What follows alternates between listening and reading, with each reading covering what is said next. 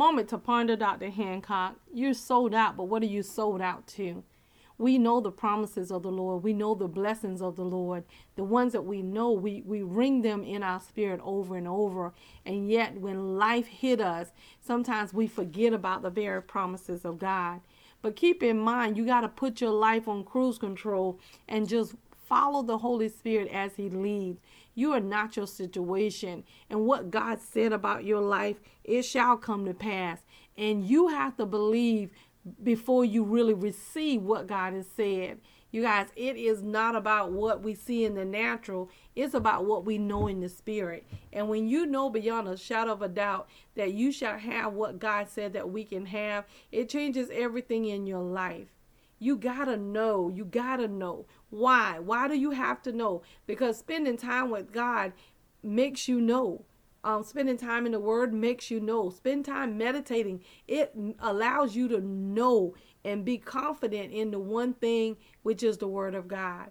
But so many times, because so many things is going on in life at one time, sometimes we forget because we don't spend that early morning of the freshness. We don't give God our freshness. Now we are so busy about doing things for man that we forget to take a moment and pray. You guys, you don't have to be saying out loud to pray. You can pray in your mind, pray on the way to work, whatever the case may be. The point is to pray. You got to remember that unless you feed the things in your spirit that you need to, then of course thoughts gonna come. But the Word of God tells us that he'll keep us in perfect peace if we keep our mind stayed on him. But if your mind is not stayed on God, then what happens is you become discombobulated. Now your eye gate is all kind of messed up because you are not following the very word of the Lord.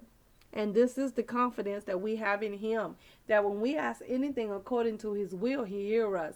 And if we know that he hears us, we know that our petitions are granted. Real talk, Dr. Hancock. We do need you to like, subscribe, share, and comment.